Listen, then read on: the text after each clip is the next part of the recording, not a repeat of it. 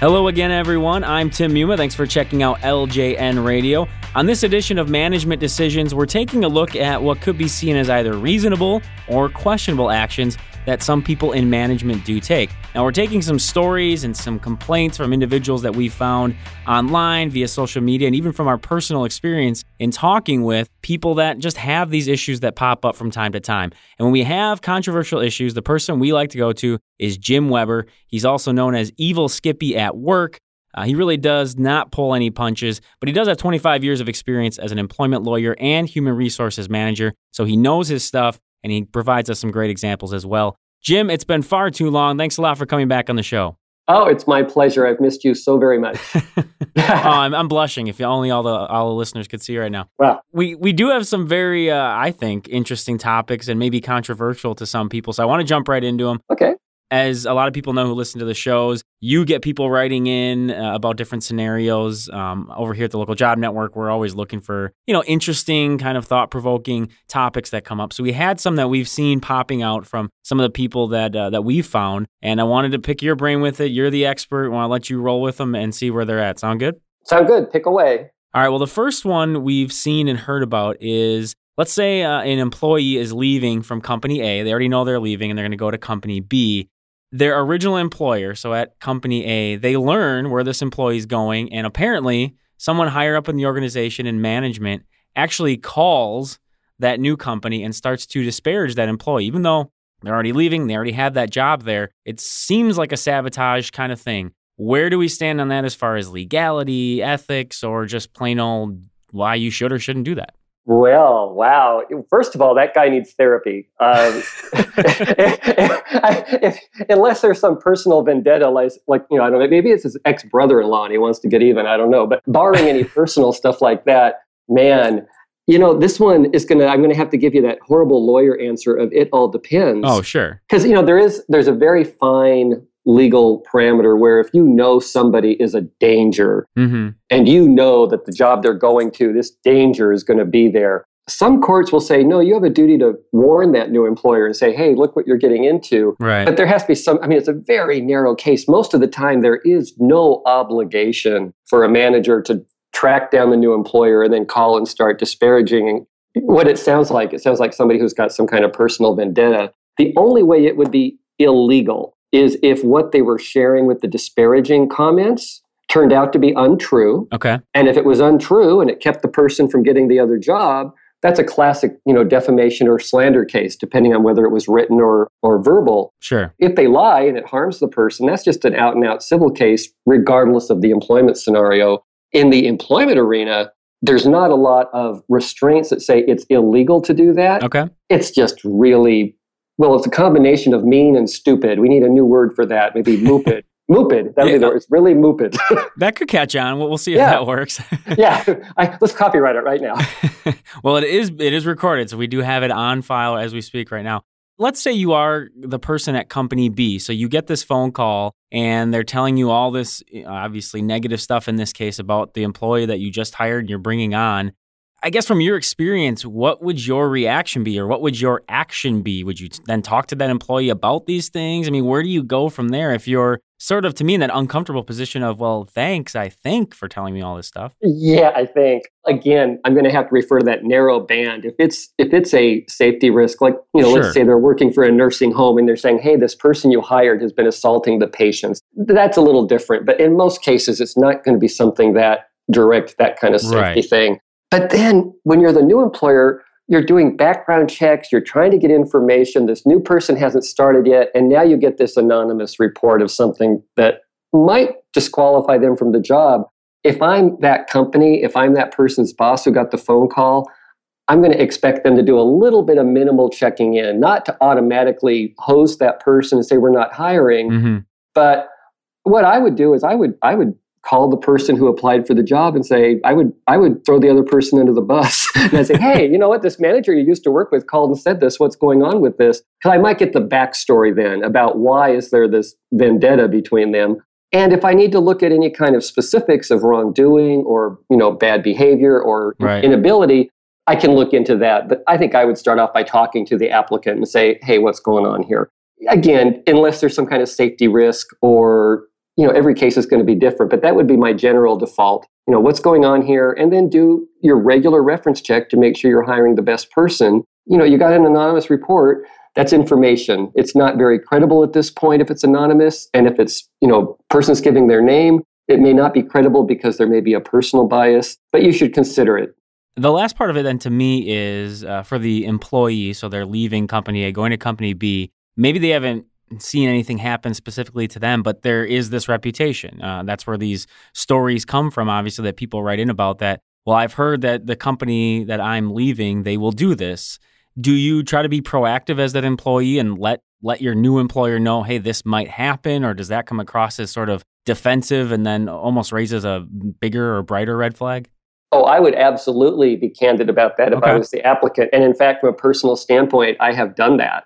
I worked for a law firm once, which shall be remain nameless. And there was one partner there that was just mean, bully. If you're that person's friend, they love you. But the moment you're not their friend, they hate you. And they're going to try to, scorched earth policy. And when I was looking at different firms to go to, I made a point when they made the offer to say, look, I know you're going to do a reference check. And let me tell you right now, I'm probably going to get trashed by this person. And here's why. And I told them right up front. And sure enough, when this other partner then said, oh, this person does this and that, they'd already heard it from me first. They'd heard what the real story was. It didn't hurt me because they knew it before. It wasn't a surprise. And so if I knew that my company had a tendency to try to sabotage people when they left, I wouldn't tell people during my first interview. That would look kind of weird. Sure. But when they made me an offer and we're going to start doing background checks, I would tell them that I've heard this is happening and I just want to let them know it might. Well, I think good stuff. And for some people, they might be surprised that this kind of stuff can happen, but it does. People, again, write about it, talk about it, and you see it all over the place. So I think, again, some good takes on really the three different angles you can have from that. And as you said, there are maybe certain situations where, it is a little more difficult to decipher that legal side of things. But I think a good combination of being able to talk about that subject as a whole. The second one that has come up a lot that we've seen more often is the idea of, an employee's leaving a company, somebody at that company acts as a reference for them because obviously you want that. It may not be a manager, but just a peer or somebody they work with. Company A finds out that this co-employee was acting as a reference, and they end up firing them. What's the look at that? What's the take on that? Wow. Well, it sounds like we have a really fun employer here. Some employers, they just deserve to have bad things happen to them. This sounds like one of them. This one, again, if that employer had a clear and direct policy that told people they could not give references for other people in the company and that they should direct any inquiry to, management or to an HR person, if they had a clear policy about that and the employee in question violated that clear policy that they've been told about, the employer would have a right to discipline that person, but they would have to show that when they violated the conduct, it was done during the course of their job. And so if that person said, I want them to be my personal reference and not my professional reference, and they called them off duty and said, hey, how long have you known them? Are they a good person? Are they honest? In that scenario, I think they would have a harder time firing that employee. But if they had a clear policy, it's possible. I understand why employers don't want people giving references because they don't want, somebody who likes this person to say, yeah, they're great, but it turns out the person got fired and now they file the discrimination lawsuit. And in the lawsuit, they say, but wait, we called for a reference. They got a great reference. Well, yeah, you got a great reference by, the lowest level employee who doesn't know anything. That's why they have this policy. So technically, if the policy is clear and they knew it, yeah, there could be discipline. I wouldn't terminate them unless it was something flagrant. But again, I think it's a better policy to contact HR and say, hey, I've got the reference. Let's give it out together and not be firing people because it sure makes you look like you're the czar of ancient Russia, imposing things on the serfs. I mean, that's what it sounds like. It's like, you talked, I'm going to behead you. Right. So if there is no formal policy to it, does that just make it, as an employer, do you have to stay away from any kind of discipline? Because even if it is sort of this informal, unwritten rule, technically nothing illegal is happening, correct? Merely giving a reference on behalf of a coworker is not something most people would expect to be disciplined by. So if they don't have the policy, employees are free to give those references. Okay. I mean, I'd say the other employer is probably going to, why have a coworker give the reference, maybe one of them, but I want to get people who aren't their buddies to give me a reference. But if that's who they want to talk to, it's legal to do that. Okay. No, I think that's fair. And I think, as we've talked, obviously, in numerous shows in the past, the idea of the policy, so if we're looking at it from the employer's point of view, of course, having that documented in writing is always going to help you out in the long run. Yeah. I think, if they made sure they were informed that references were given so they could track them, that might give them some of the control they want. But I think employers should avoid being so heavy-handed that, you do something that looks like it could be even a free speech issue, and then you fire people. It just makes you look bad, even though you may have a reason for doing what you did. Sure. Third scenario that we have has to do with paid time off, so vacation or maybe sickness, as well as the idea of compensation time. For some people who don't necessarily always get that, it might be where you work an extra couple hours on Monday because you needed to leave early a couple hours on Tuesday. So you're not actually taking any time off. You're just sort of re-allotting where that time is going. Okay. Legally or ethically, or however you want to go with this one, can employers be asking or requiring employees to give them a reason for these types of time off? Or should they do it for, vacation but not comp time, or vice versa? How does that all work? What's been your experience? And again, if there is any legal side to it, we'd love to hear that as well. The legal side is really going to be most important if you're dealing with people who are exempt from overtime. Okay. If they're exempt from overtime and you start asking for reasons why they're taking time off, you're going to mess up that overtime exemption and perhaps be on the hook for paying them for hours over 40 that you didn't used to have to pay them.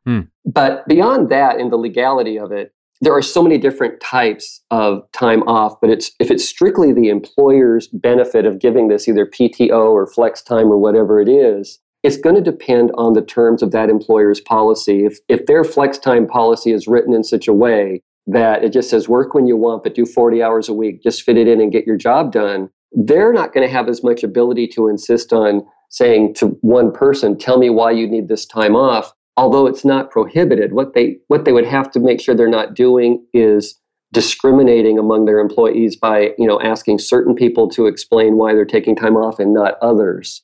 Okay. They're all entitled to that time. And if you focus on one person, unless you have a non-discriminatory reason for doing so, it could look like you're picking on them because of race or gender or whatnot. But if you have a broad flex time policy that basically says take time whenever you want, well, that means you don't ask what it is. But legally, you still could. You're violating your own policy. Sure. But it's not something that would be illegal to do. I think when employers are structuring these time off policies, they should always retain the right that if things are suspicious or if workloads are heavy or whatever reason might influence their ability to be as flexible as they have been, that they specifically say, we're going to reserve the right to ask at times because we can't always be so flexible. Sure. I mean, again, I think of it more as PR than ethics, that if the employer is giving these benefits, they shouldn't give them and then make it look like they're trying to keep people from taking them. They shouldn't give them and then kind of wink and say, look, we offer all these benefits, but they're impossible to take because we always ask you to explain it. Right. Use your common sense. If somebody's been taking time off over and over again and messing up workloads or deadlines, ask them what's going on. Ask them, to plan a little bit better. But barring that, if it's a big, a true flex time, take time off when you want, asking for the reasons is not something that would normally be happening. Right. I think that employers should keep it that maybe not have so broad a policy so that they do retain that kind of ability to check up on what's going on, because it's so easy to misuse that. Sure. If you have a bunch of grown-ups working for you who have a good sense of, a work ethic, that would work. But I haven't seen that workplace ever. There's always a nice percentage of, hey, what can I get for nothing? Give me that. Sure. Well, and you touched on part of what we've seen people complain about a little bit is the idea of, offering, say, that unlimited flex time, so to speak. And as you said, maybe that's the issue, is it shouldn't be so broad, but offering anything, I guess, anything as a benefit, not looking at anything legally, but as you said, more of like a culture and just a way to, have a positive vibe around the office, but offering something and then sort of reneging on it, or maybe they say it's unlimited, but they're actually tracking it somewhere. Yeah. I mean, what do you think kind of the impact of that is if employees find out that's what's really going on?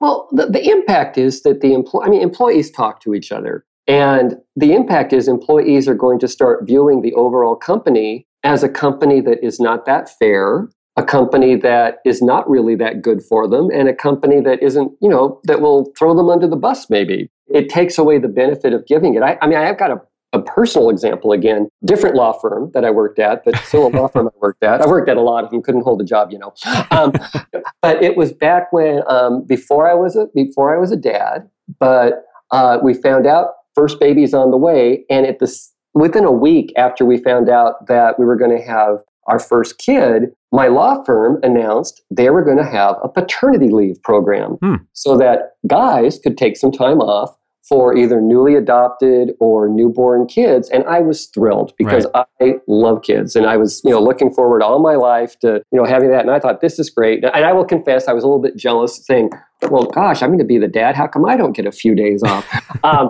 I was thrilled. And so I applied for it. And the head of my office called me into his office and said, look, we know you want to make partners someday, and we know you want to keep getting good assignments. If you take this leave, it really is not going to send a good message to the partnership. Whoa. And I went, I know. And I went, what do you mean? And they said, we're offering it because we want to be at the forefront, and be more progressive and whatnot. But really, guys aren't taking this. And if you take this, it's going to make you look bad.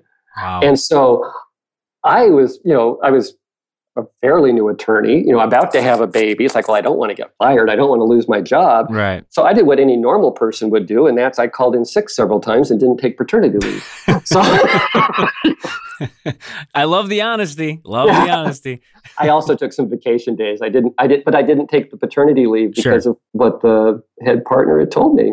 And it was kind of a laugh because everybody talked to me, why didn't you take paternity leave? And at first I was quiet, and then I started telling, well, here's why. Right. And there was a lot of disgruntled people in the office of, wow, they're not really doing good stuff for us. And it had a ripple effect to people that had no need of paternity leave, still bugged them too. And I think that's the type of thing where employers give benefits, but then start restricting them.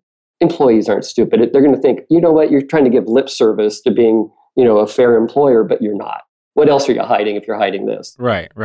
I guess along similar lines still with this, you mentioned, of course, about asking about why, you're kind of checking in why you need the time off. And obviously your reason there was very specific. But what if it is something that is medical related where the individual's, not comfortable explaining exactly what it is, but they just want to give the reason for, well, it's something related, medically or to my health. Is there a line there legally as far as privacy versus, letting your employer know exactly what it is?